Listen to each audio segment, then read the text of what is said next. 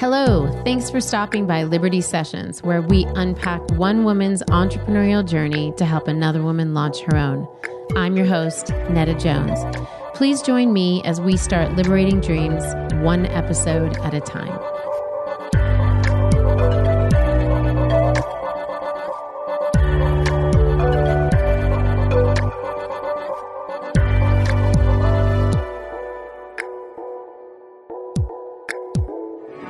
Hey there, Liberty listeners. Welcome to another awesome episode of Liberty Sessions. And it's awesome because we're here with Lauren Wallace today. Hey, Lauren, how are you? Good. Thanks for having me. I'm so excited. I know your story and I've heard it, but as I just said on a Instagram post the other day, it's so fun for me to hear these stories and how they've evolved and what's happened since our last conversation. So I'm so excited to hear this. So just really quickly, Lauren is with Yumi Clothing. She's the co-founder, and she's going to give us the skinny on Yumi Clothing and all the great stuff that she's doing. So take it away, Lauren. Yeah, so we are a nonprofit clothing company based here in San Diego. And we exist to renew and empower communities that are under-resourced or in need. And we do that through collaborative repurposing projects, is what we call it. And our model is turning rags into resources. And how we do that is that we partner with organizations. Currently, all of our partners are in Africa. And we provide school uniforms to a group of anywhere from 100 to 200 kids, brand new, made by the local tailor. And in exchange for the school uniform, the kids give us their oldest, most tattered piece of clothing. We take those old clothes back here and we wash them, we cut them, we sew them into unique patches on our Yumi branded apparel. The funds from that we sell online and at events and local retailers go back to more clothing exchanges and then a community project. So it's kind of twofold. So the community projects range from clean water wells to seeds and tools for community gardens, or funding girls empowerment programs. Whatever the need of our partners is, we just really want to come alongside and kind of fill in the gap. Our heart is not to be creating a cycle of dependency or doing handouts or just dumping resources. So that's why we always say it's kind of turning these rags into resources for these communities, just furthering the great work that they're already doing.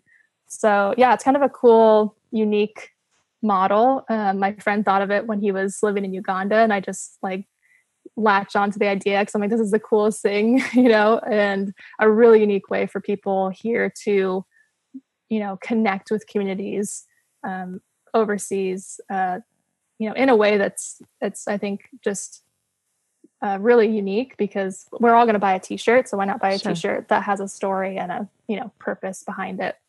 Yeah, and your timing seems to match the timing of the kind of the mindset of buyers right now. They seem to be, and prior to even this kind of presidential climate, they seem to be buyers and people who really are caring about, and I think that's caring about individuals, where clothing is made, who's being affected by the clothing.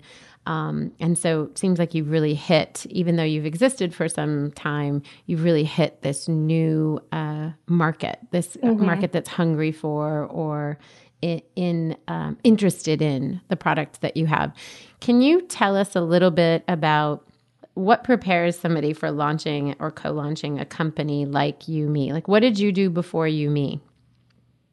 Yeah, so I was working as a sales and admin assistant for my dad's company, which he runs an independent sales rep agency. So he represents different accessory lines and factories for making shoes and hats and socks and those kind of things.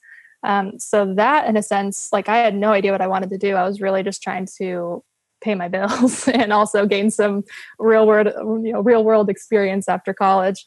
But that allowed me to it stretched me outside of my comfort zone. I learned a ton from my dad and his sales reps, and business experience, retail experience, that was invaluable. Sure. I think also I was able to pursue Yumi as just a hobby on the side.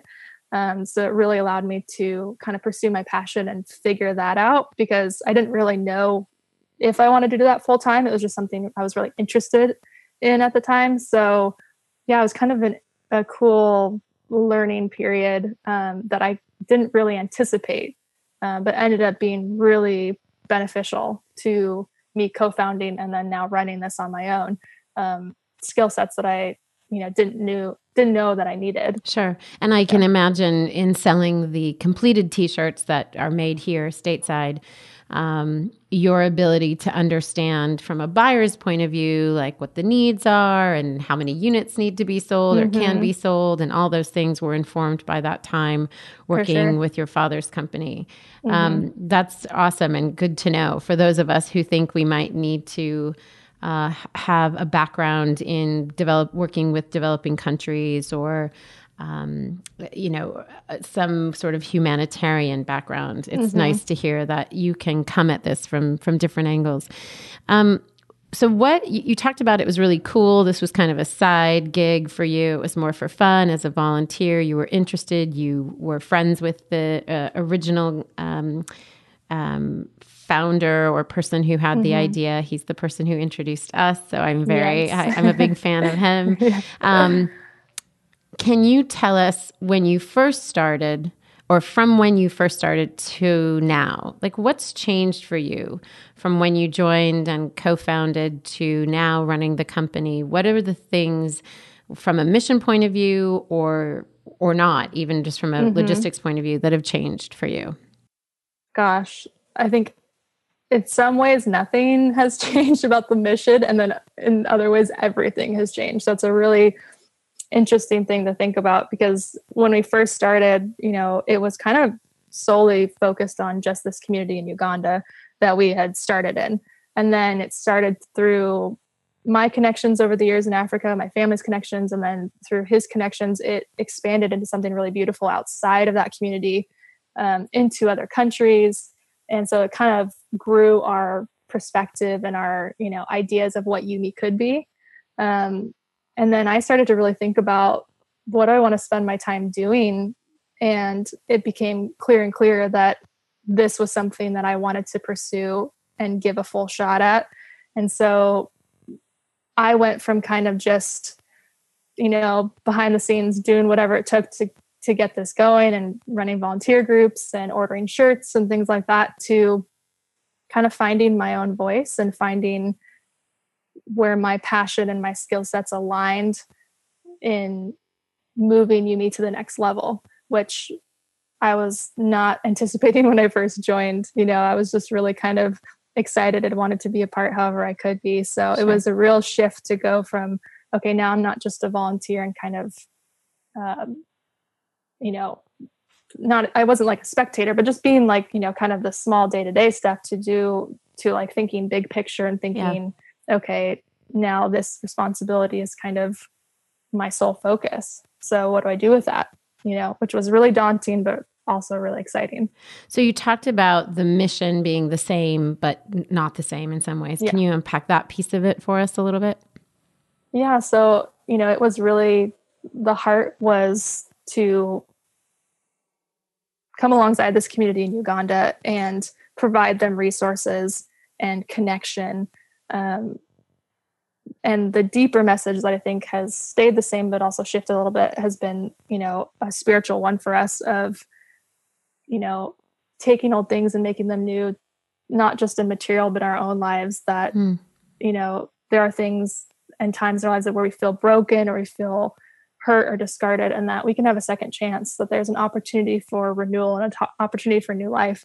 So that has expanded outside of just that community, and it's expanded outside of just t-shirts to a bigger message and a bigger purpose. So, it started as kind of just selling t-shirts to benefit this community with this incredible heart behind it. And then now it's kind of grown into we could impact any community we work with this model.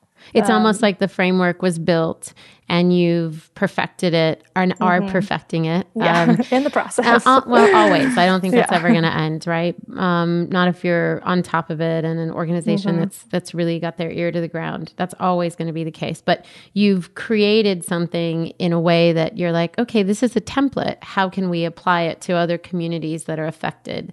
And that's...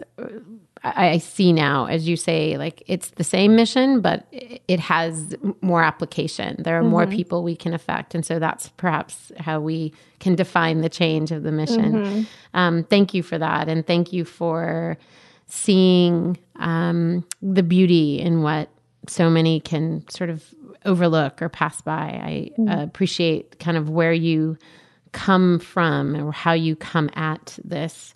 I know you enough to know that it's for real. You're the real deal. And so thanks, girl. No, truly, I was getting a little teary when you were saying that. People can't see it, thank goodness, because they see that I'm always sort of slightly like on the edge. I get very moved by these stories. So talk a little bit about you said again side gig, but what really motivated you? Like what was this a social impact thing? Was it, I've always wanted to be an entrepreneur? What was the pull? Yeah, I think I honestly don't remember a time where I was like desiring to be an entrepreneur or I think out of college probably wouldn't even know what that meant. Sure.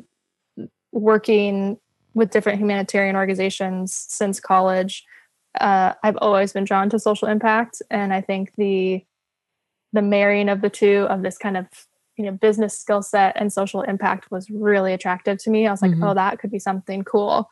It kind of came out of like necessity because it was coming to a point where all of us that had co-founded it, all had full-time jobs. And we were all kind of at a point where it's like, we either need to just kind of say bye and close this chapter and it was great, or someone needs to take the helm and kind of move this forward. And I honestly was probably consider myself the last person to do that, not because the passion wasn't there, but because I was so terrified of what that meant and never saw myself as like the face of an organization or the person running things or whatever you want to call it.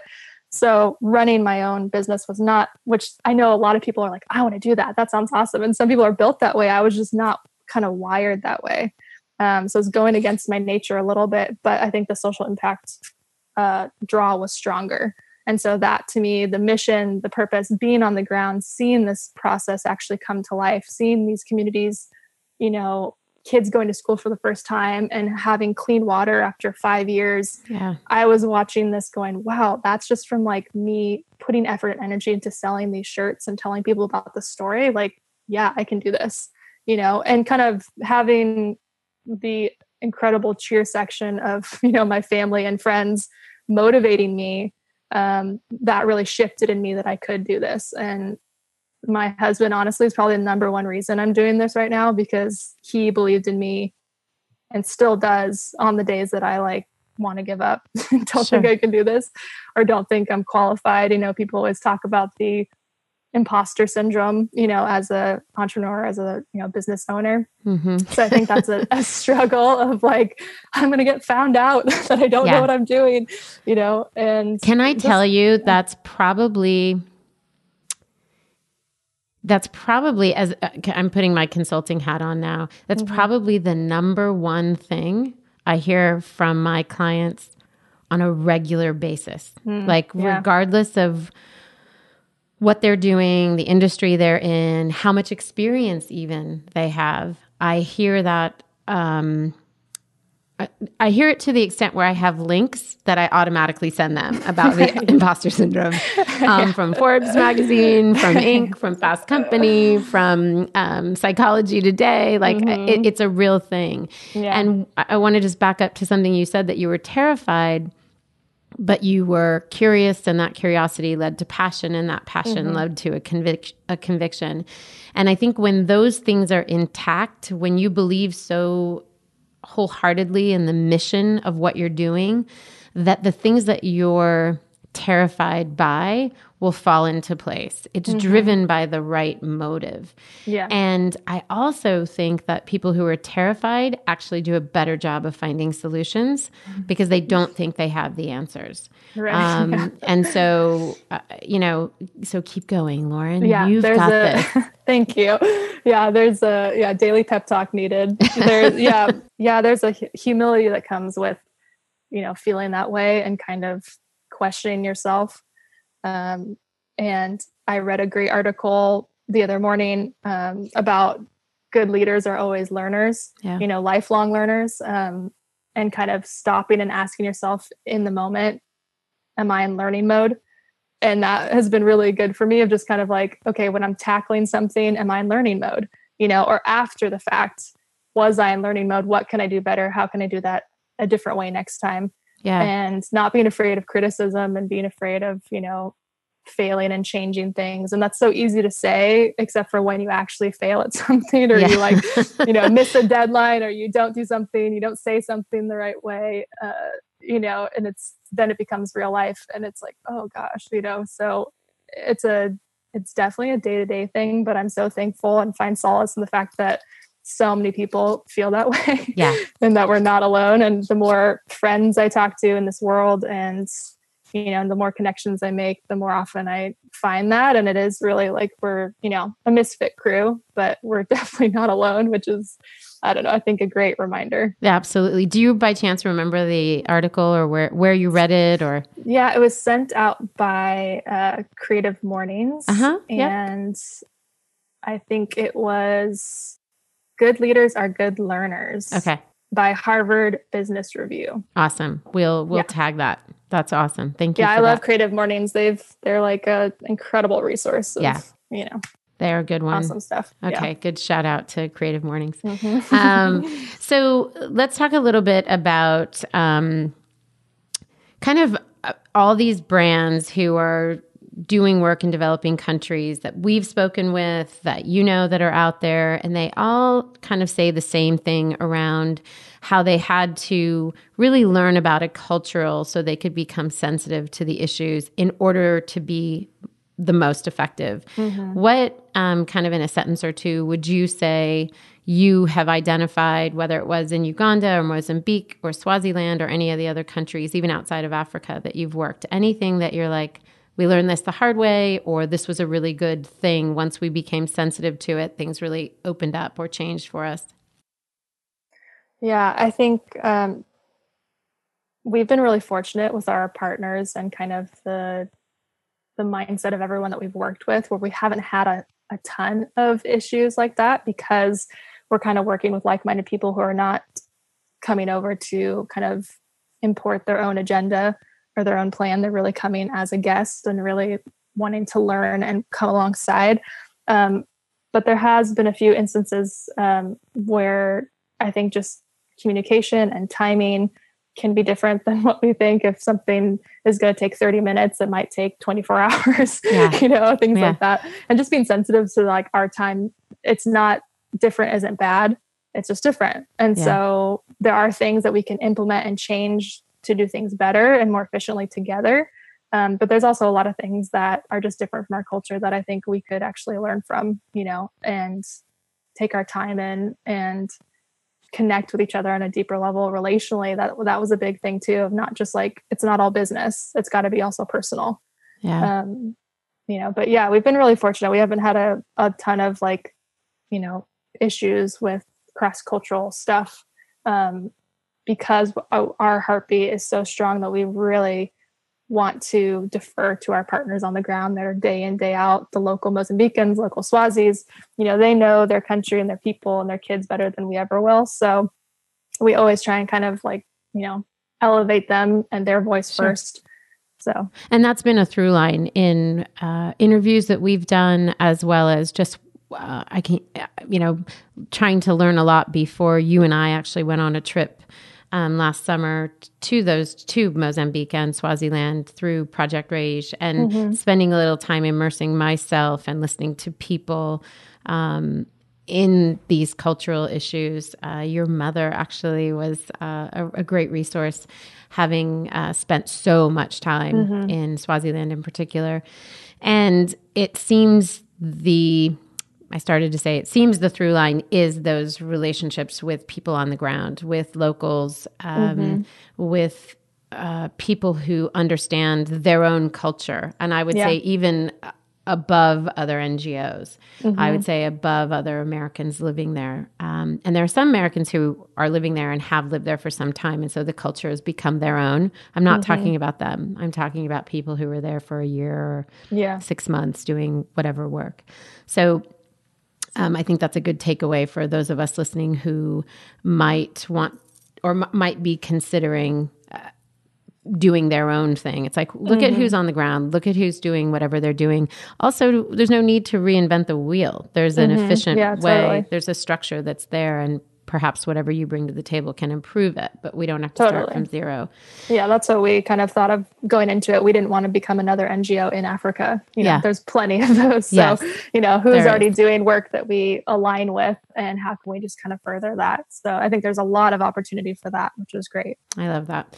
Okay, so one of the things you had talked about in your introduction was kind of how YuMe first started and the mission of YuMe. And then we've talked about how you've developed this framework and are applying it to different groups. And one of the things that you have done recently, and by recently, I mean in the last year, is that you have your original sewing groups were this great way to build community and get people informed about the mission of YuMe, and to really even take them back to Africa and get them excited about the work you're doing.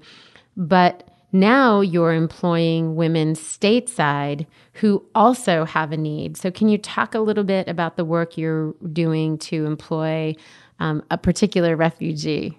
Yes. Yeah, I'm so excited. It's one of my favorite things I think we're doing right now is we have partnered with the International Rescue Committee in San Diego and with their employment center in hiring a refugee woman from Somalia to sew and design all of the patches, as well as make the Capilano neckties that we designed on our Project Raiz trip. We did a training with 2 to 3 women for about 4 months, and where we had a wonderful organization in Michigan who donated sewing machines specifically for our training program, which was so cool. Yeah. So we were able to, and also give them those machines at the end of the training, which was huge. And so that was a great process. We learned a lot. You know, it's very different working with our, you know, electric machines here versus the sewing machines that a lot of them are used to, the foot pedal, you know, manual machines in Kenya and Somalia and Uganda. And so, it's a little bit of a learning curve, and as well as doing trainings through a translator is a little challenging. Wow. But it was really beautiful to have something tactile that we could connect on as women. And it was just it's been a really cool experience. And so we, from that, have hired one woman in particular named Norto, and she has 6 kids and a great husband who's a carpenter, upholstery maker. They've been living in San Diego for about 1.5 years now. And she had all of her kids in a refugee camp in Ethiopia, and is just one of the most resilient, beautiful, you know, hardworking people I've ever met. What a rock star. Wow. Yeah. And she, you know, told me she grew up in the fields working with her dad. And so she's just so excited to work. She started a baking, you know, company in the refugee camp, you know, with a friend of hers, because she is so motivated. Yeah, she's amazing. So, you know, we couldn't have found a more perfect match for us too, I think, to start this program, because we really had no idea how it was going to go and how it was going to work. And so, we're always kind of week to week figuring out things and communicating, but it gives her the flexibility to work from home and to be with her kids. You know, we do the drop off and pick up of stuff at IRC.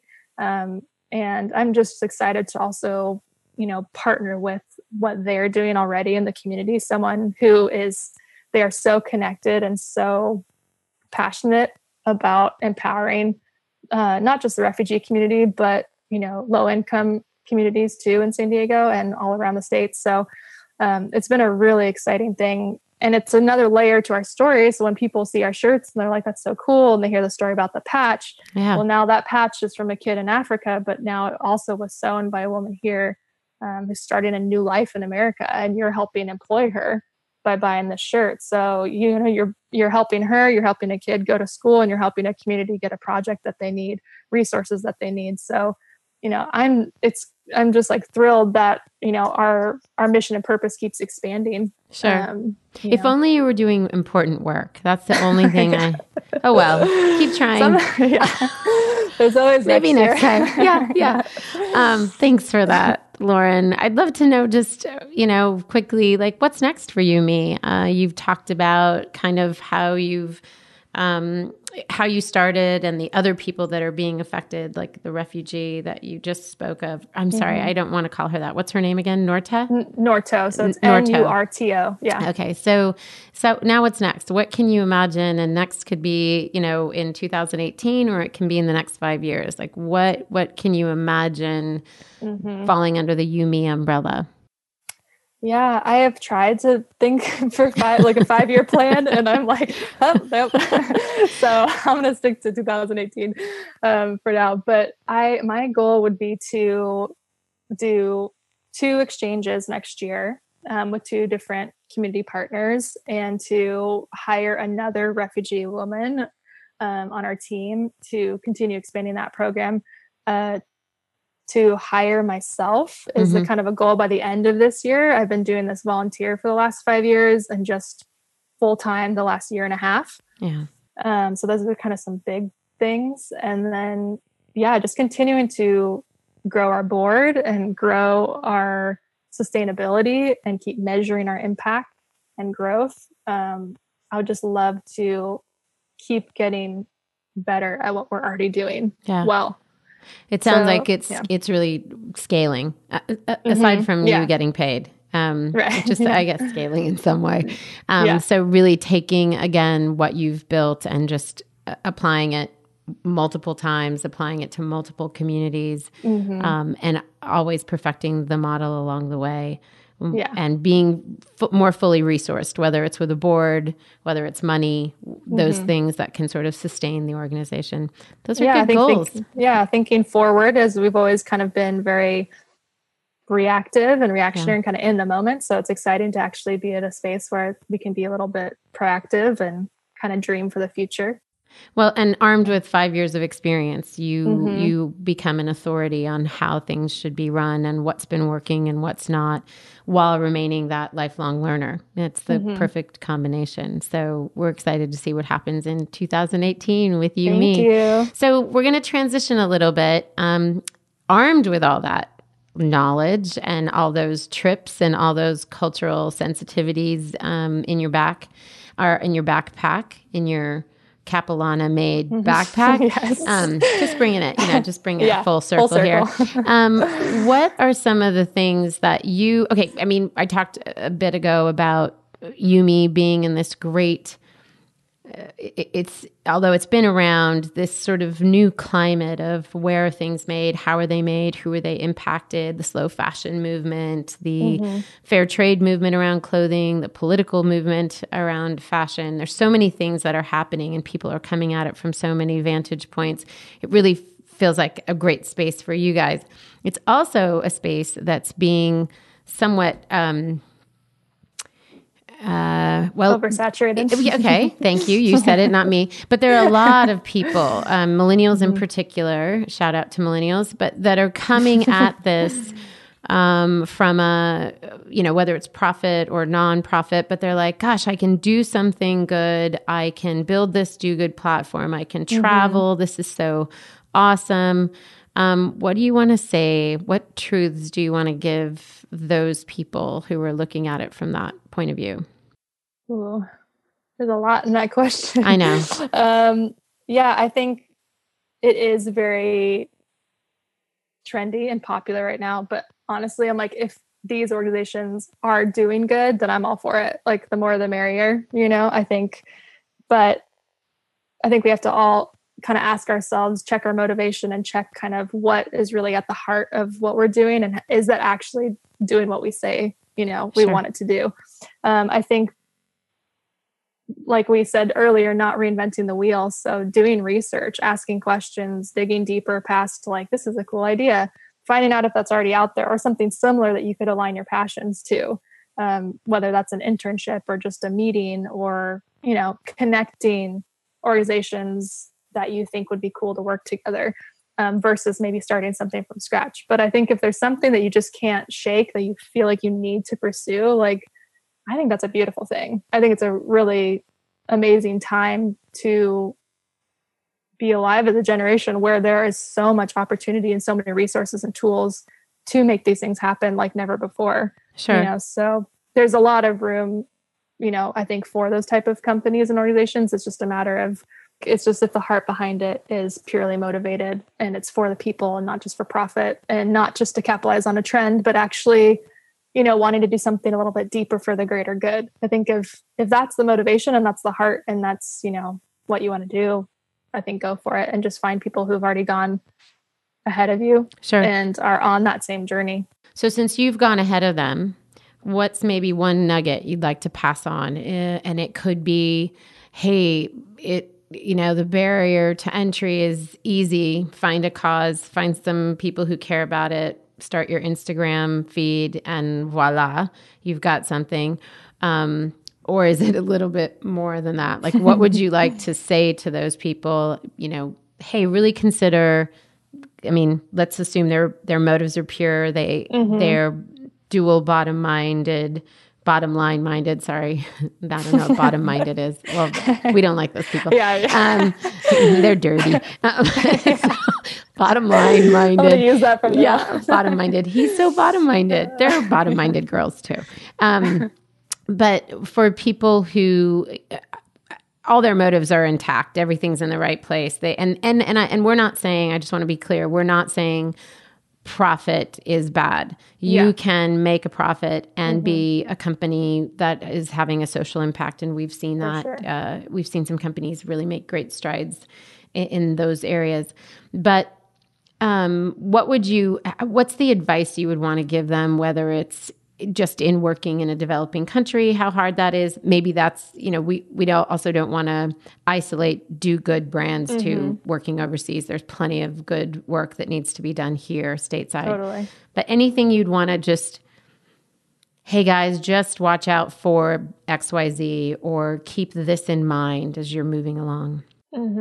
I think keeping it in mind, like what's your circle already? Like what's your sphere of influence? You know, kind of looking around and going, who do I already know or kind of have some connection to, and going from there. Because like for us, I had so many connections in Africa with great organizations and connections in the apparel industry that it made it really like easy to move forward in those areas. And I think avoid a lot of the pitfalls that maybe come with starting from scratch in another country or doing something here. But even with those connections, there's still going to be, you know, challenges and barriers. But yeah, I think kind of being aware of what your sphere of influence is huge. And then, you know, not being afraid to reach out to companies you admire and people you admire to ask advice and, you know, ask for wisdom.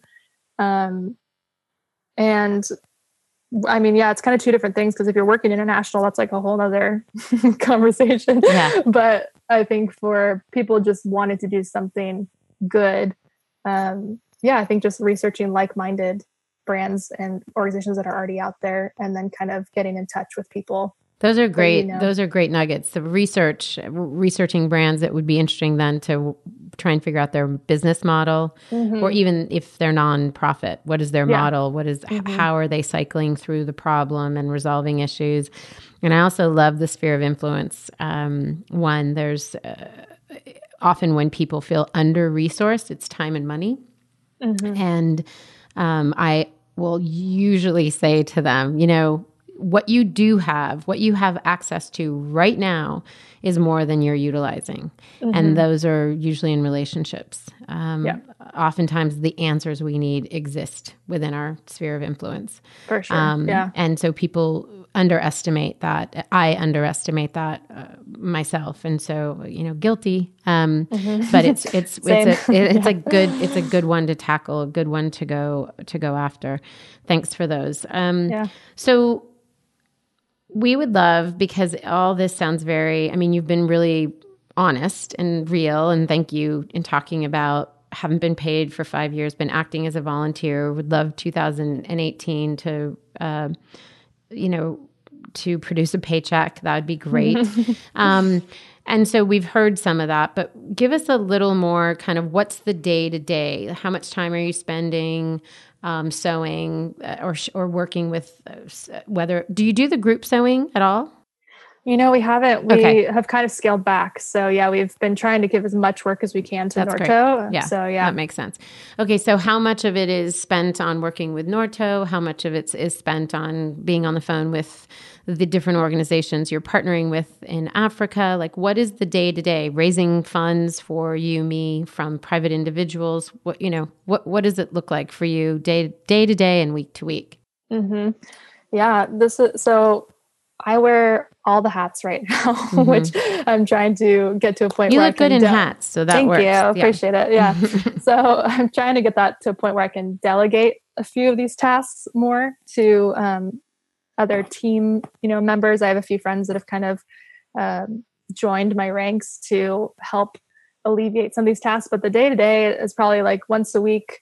I'm working with IRC and with Norto. I'm emailing our partners, coordinating with the screen printer and getting our shirts on time and figuring out designs. We just did a whole rebrand and overhaul. So our new website is going to be coming out next week, which is really exciting. So a lot of my day-to-day has been, how do I implement that, and taking our new color palette and our fonts and our messaging and kind of branding and, really infusing that into our brand right now. And, responding to volunteer emails.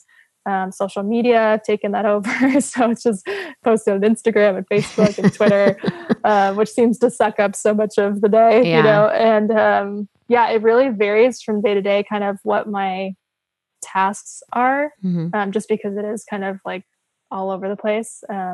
But I'm trying to get better at kind of segmenting my days and times and focuses, whether it's, the nonprofit back end of things, which is a whole nother animal in itself, and then I'm really running a social business hybrid in a sense. So switching from business hat to nonprofit hat and kind of in between, it changes regularly. So I think that's, as we hear you, I think it's something that it's like, okay, even when we're doing these sort of do good, and you are a nonprofit, correct? Mm-hmm. Yes. Okay. Yeah. So even when we're doing these things and we fit in this particular box, our day-to-day looks a lot like a day-to-day of somebody who's really running a for-profit business, juggling lots of things, also wearing lots of hats, a solopreneur, even though you have a team of people that volunteer along with you and are supporting you and partners. You're really running the show, and therefore you're trying to be equipped in all these different areas. When do you think you can imagine having somebody come alongside? Like at some point, have you ever tried interns? Would you recommend interns? What's the problem with interns? There's no problem with interns except for they go back to school. Yeah.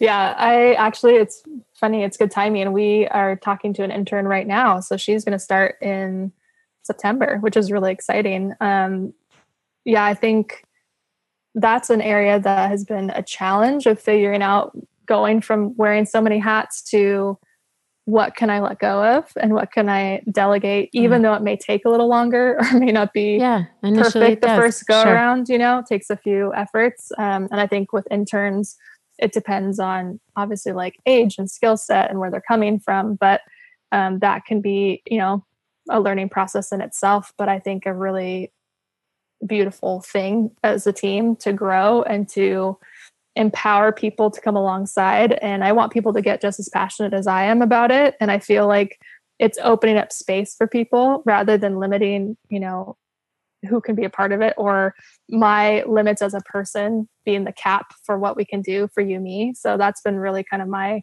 perspective, is like, who can we have that really not only takes a few things off my plate, but really also has the same passion and vision. Sure. And extends yeah, it's an extension life. of our, organization. So yeah, I'm excited to see our intern's great, and she hasn't started yet, but we've met a few times. So I'm really like looking forward to what's the first thing that you're going to give her to do? What's the first thing you're going to take off your plate? For sure, get me coffee. Oh, no, I love that. No, come on. There's a coffee run for sure.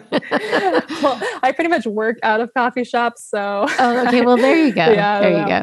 Yeah. I think for her, it's going to be working at the local events, which is a great way to kind of be thrown into like, you have to share the story. You have to share what we do and interact with people and answer questions. And I think it's a great way, because that's grassroots how we started, and we're still a part of a lot of local events. So yeah, she's going to help with that. And then possibly some, grant writing and fundraising, which we've never really done before, because we are kind of a social hybrid, and we specifically didn't want to always be asking people for money, which isn't a bad thing for some organizations, but for us, we just really wanted to not do that and have a product that kind of spoke for itself and was able to, support the mission. So we still do, though, with that, need some more capital, need some more funding to kind of push our programs to the next level and have that really strong foundation. So it'd be great to have someone who that's their focus, and that's, where they're coming in working on every day. Sure. Well, and to match your goals for 2018, which are to scale. And often with scale, there's a need for capital, unfortunately. But fortunately too, because I think that if that wasn't the case, that those of us who are most hungry and most kind of can go through that process, which requires resilience. If there was access to everybody, then there would be no separating the wheat from the chaff, right? Is that how you say that? Wheat from chaff? Chaff. It sounds right. Chaff. Okay. So there's something about that process that kind of I appreciate, no matter how hard it is. And I've heard horror stories from some people, but it's sort of like, you know what, but you got through that. And you and those who are backing you are now more invested, literally more invested, but even more vested in the company and the outcome of the company. So I think that can be a real refining process. Okay. So in these busy days, there've got to be like apps, tools, resources, even just something you do to keep yourself organized on a regular basis. Can you share some of those with us, Lauren Wallace? Yes. So I love to write things down. I mean, I know we live in the digital age, but I still have I have a typed list, and then I'll have like my written list. I'm a writer. I need to physically cross off things like shower and eat breakfast and do that. Do you just throw those in there just so you can cross them off? Because I'm guilty of doing that. Like 100%. I may have even done it already, and I write it down and then cross it off. I'm like, oh, I'm so good. I have for sure done that many times. Yeah, I think it's just like you need those little victories to keep you going. For sure. But for, online, I love using Basecamp. That's been a good lifesaver for us and our team, to be able to section out projects and then assign people tasks. And if you can choose to have it email you every day with, what's overdue or what's due or what people are working on. I plan to utilize that a lot more when it's not just a few of us. I think it's good for probably bigger teams than if it's just a small amount of people. And I've learned with those things, I'll just share that I hate them. I hate all of them. And I've learned that you have to make peace with those, with Basecamp, Asana. There's many, and many are for different purposes. And once you make peace with it, and it's your friend and it's your partner, it's a real tool. But I run into so many people, and again, myself included, who are like, it didn't work. Well, did it really not work? Or did you not know how to use it? Or did you not utilize it? Did you get annoyed with all the emails? Well, those emails are your friends. Like they're actually informing you of something. So I think I just want to say, yes, Basecamp, it's awesome. But for those of you who've tried it and haven't had the success Lauren's had, hang in there and really maybe even grab coffee with somebody who knows how to use it well. Yeah, because and that's, and there are so many other platforms that work for people. And to be honest, like I've had a very love-hate relationship with it. Same thing. Like some weeks I feel like it's not working. Yeah. And it's not but that's more often that I'm not investing the time to use that as like my main, form of communication. Because you really can, like in that specific example, you can communicate in there like you're communicating an email and have it all on record and have everything assigned and have a calendar. And so really, if you use it properly, which I'm still in the process of figuring out, it can be a really, really helpful piece of the business. But it's still, it's a work in process. Yeah. So Basecamp, and we'll include that in the notes. Anything else that you're using? Google Calendar. Google Calendar. Sure. Yeah. Right. I use mine a lot. And then my friend actually turned me on to Passion Planner, which I just started using. So that has been a really cool kind of, again, love writing things down. So it's kind of like a good physical reminder of what I need to do. But I also like that it ties in, your kind of 3 months to 5 year to lifetime plan and kind of tying in your passions to your day-to-day to-do list. Yeah. So I'm excited. I've only been using that like pretty recently. But I'm excited to use that more. Okay. Those are 3 good ones. I'm so impressed. Most people can come up with one. Good for you, Lauren. That's like you can 3 cross in like that 5 years. off your list too. Yeah, that's okay. That's good. So thanks for those. Cause again, I think those are helpful, and it's always helpful to know what other people are using and are finding to be helpful. And it always seems that it comes down to that organizational thing. Like if people are more organized, then they're more efficient. Yeah. So you are validating that for us.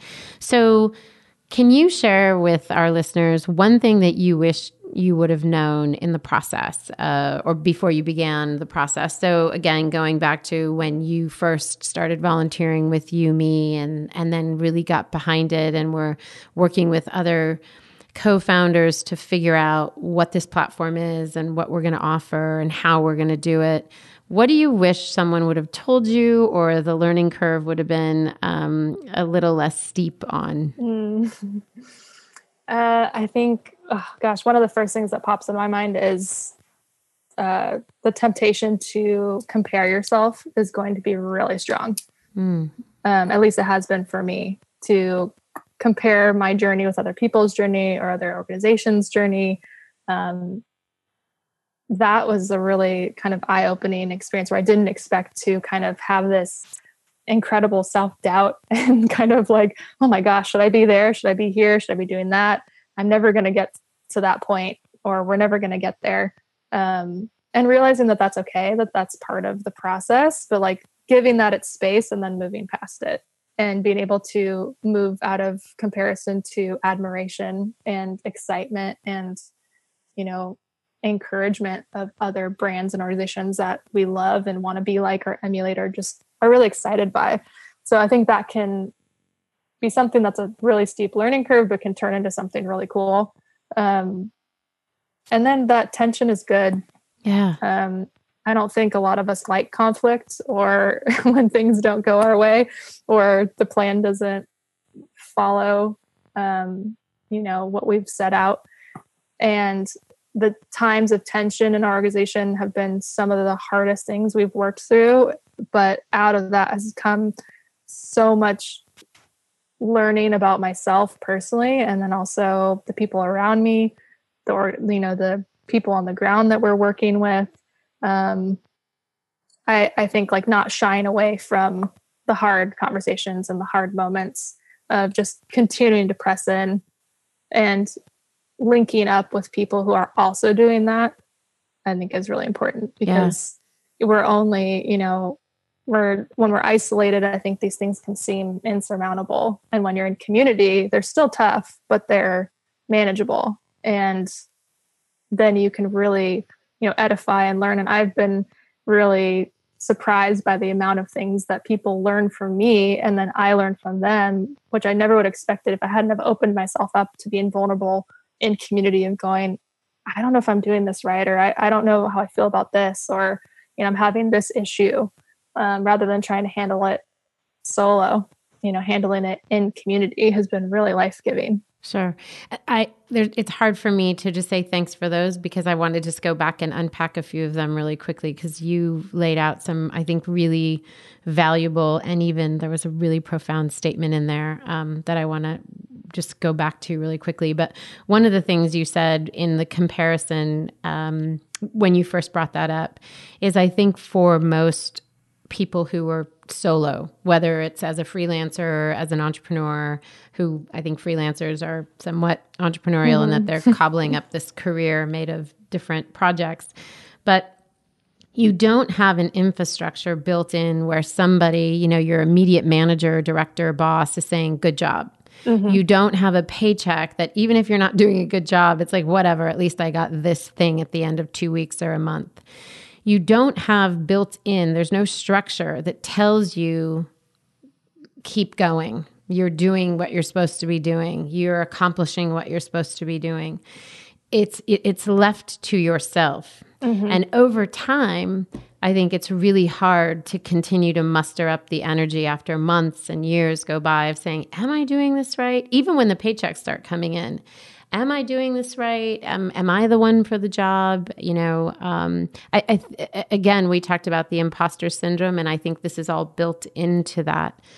So thank you for saying that, because I think people they do feel alone in it, and they don't realize, they may have heard it. They may have heard it on a quote again on Instagram, but I don't think they realize the gravity of it and how much it can pull down somebody who's working alone.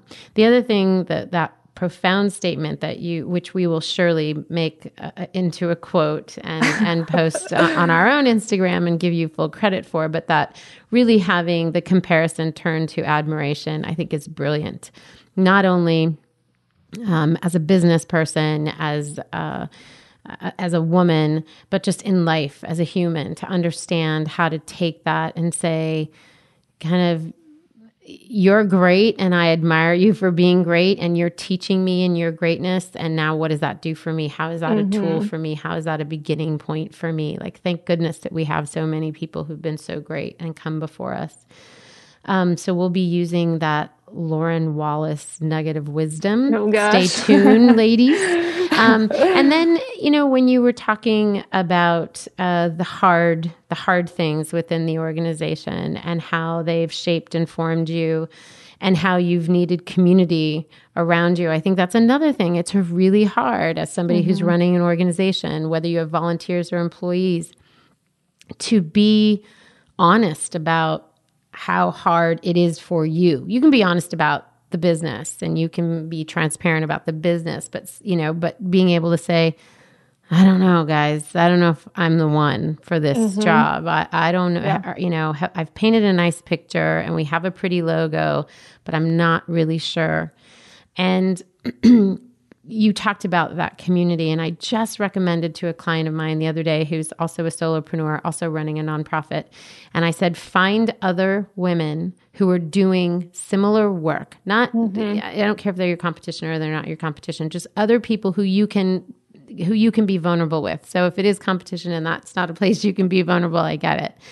But find other founders, other solopreneurs, it could even be other freelancers who are dealing with it. Have coffee on a regular basis and just do that. Just share your doubts, your fears, your insecurities in a place that's safe. I do want to say that because I just want to emphasize that rather because that is important. You need to feel like you can do that. Otherwise, it's just another coffee and feels like another waste of time or obligation. Right. And get yourself surrounded. Because those hard things will come and they have an opportunity of really shaping and informing you in a meaningful way when you can be supported through them. And I know that you've had that. And I know that there's been hard stuff that you've been able to come out of because of those people. Because you've got a sharp head too. So I don't want to diminish that, but you said those three things and I wanted to press into them a little bit more. The community has been, I think, one of the biggest things, because what is that saying? The rising tide lifts all boats, And so from that aspect, and then also like encouraging me, I know the times that I've received, affirmation from some of my closest friends or from people I didn't know, but just admire what I'm doing. Like that leads me to want to do that to other people. Sure. Like I know how much it means to me and how much it's helped me through those hard times. So it's a ripple effect, once you start doing it for somebody, then you never know where it's going to lead. And I think the more we start doing that for each other, especially as women, people are craving that community and that vulnerability. I mean, you see all these conferences and all these different platforms popping up, but we have to like put it into practice, or else it's all just, it's like you said, it sounds nice, it looks nice, but it's not actually doing anything. So we have to like get in there and actually like open up to each other, which is really hard. Yeah. And I want to make a distinction by saying community. We don't mean doing collaborations with other brands. I mean, those are great too, but we're talking about where you can be vulnerable about yourself as a person and as a leader. We're not just talking about how can you work with and partner with other women-owned companies or whatever. Two different things. Okay, that was the heavier part. Now we're going to get into the lighter part. So This is our quick six, Lauren. This is where we ask 6 questions and you just tell us your answer, just whatever comes to mind. Okay. I'm so bad at these. Okay. Nope, you're going to be so good. Watch. Okay. I can't wait. And you'll get to cross it off your list. Like thing Perfect. I was so bad at, cross off your list. Now you're good at it. Okay. 9 to 5 or flex schedule. What's your preference? Flex schedule. Okay. Vacation in the mountains or the beach? Oh, that is so tough. I would love a beach with trees. That would be my dream, somewhere. Yeah, where's that? Like Northern California. Like okay. Big Sur kind of, but I'm so partial to both. Like I can't decide. I love both. Okay, we'll let it slide this time. Okay, would you rather work from home or an office outside of the home? Depends on the project. I generally love to work from a coffee shop. That's my go-to. Yeah. If I had a co-working space, eventually that would be ideal too. Okay. So kind of have your own space, but also be surrounded by other people. Okay. And then this leads right into, would you rather work alone or with a team? I tend to like working alone. But if I'm trying to hash out like a bigger project, I like having a trusted team of a few people. But yeah, I heavily lean on the introverted scale. So I like to be in my zone and do my thing and kind of like, work by myself. I feel like I get more done. Yeah. But yeah, it kind of depends. Okay. And that's, I think, where like you talked about having a board and a community and all those things, it creates opportunities for that. But on the day-to-day, you can work alone. Yeah. Hardest question we have, Thai or Mexican food? Ooh, both my favorites. That's why it's a hard question, Lauren. Yeah. I see what you're doing here. Yes. Intentional. Yeah, I would say Mexican. I mean, I'm a San Diego girl and we're like right on the border. We have some of the best food here and it's true. Right there. So I think there's a Thai taco truck future that's going to emerge from these Liberty podcast sessions or Liberty Sessions podcast, because everyone, like, we're almost even. Like for a while it was really heavy on the Thai. Now we're really going toward the Mexican. So I'm almost wondering if there's a it's like the next business. There's a Liberty Thai taco truck somewhere. I'm not sure. You heard it here. You heard it here. Don't hold your breath or save your money, but you heard it here. Okay. So this question is, what does it mean for you to be liberated? And we ask this question, in every interview. We've named the company Liberty. We've named the podcast Liberty Sessions because our hope is that through entrepreneurship, through seeking a calling, through pursuing a venture, women can be liberated, can feel like they've sort of exercised this part of their self. They can be realized. What does being liberated mean to you, Lauren Wallace? I love all that. To me, I think, it's being set free to make my own choices and take opportunities to change the world around me. To be able to wake up and make that choice for myself is such a privilege and a beautiful opportunity. And I think when we ourselves are liberated and set free, we want to liberate others. So to me, I think that's one of the most powerful things we can do as women, but also just as humans, is to be about the business of setting each other free. Love that. Okay. Another quotable from Lauren. I love it. Thanks. You're full of it today. Full of them today, not full of it. Yeah. Sorry. It's a combo. Lauren, thank you so much for your time. Thank you for your wisdom. Thank you for the work that you're doing. I know how much I appreciate it. And I know that there are so many people that have directly benefited from it, and then have changed the way they kind of move about this world because of the work that you're doing and the way you've informed them. So kudos to you, my friend. Thank you. I always love learning and talking to you and being with you. So thank you so much. The pleasure's been ours. Good to see you, honey. Good to see you on a computer, just so everybody knows. You're in San Diego, but we're in LA. We're very high tech here at Liberty Sessions. Yeah. Okay, honey. I'll talk to you later. Okay. Thanks Bye. to our listeners too. We'll see you guys next week. Bye.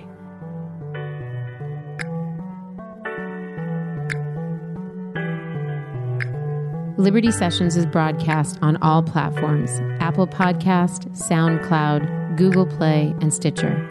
If you like what you've heard, please subscribe, rate, and review Liberty Sessions on Apple Podcast. It helps us to know if these episodes are inspiring and equipping you to launch and grow your own ventures. You can also find us every day on Instagram, Twitter, and Facebook at Liberty for Her. And please leave a comment using the hashtag Liberty Sessions. We want to hear your thoughts, suggestions, and brilliant ideas. Liberty Sessions is produced by Netta Jones and Elizabeth Wyndham, and music by Jordan Flower.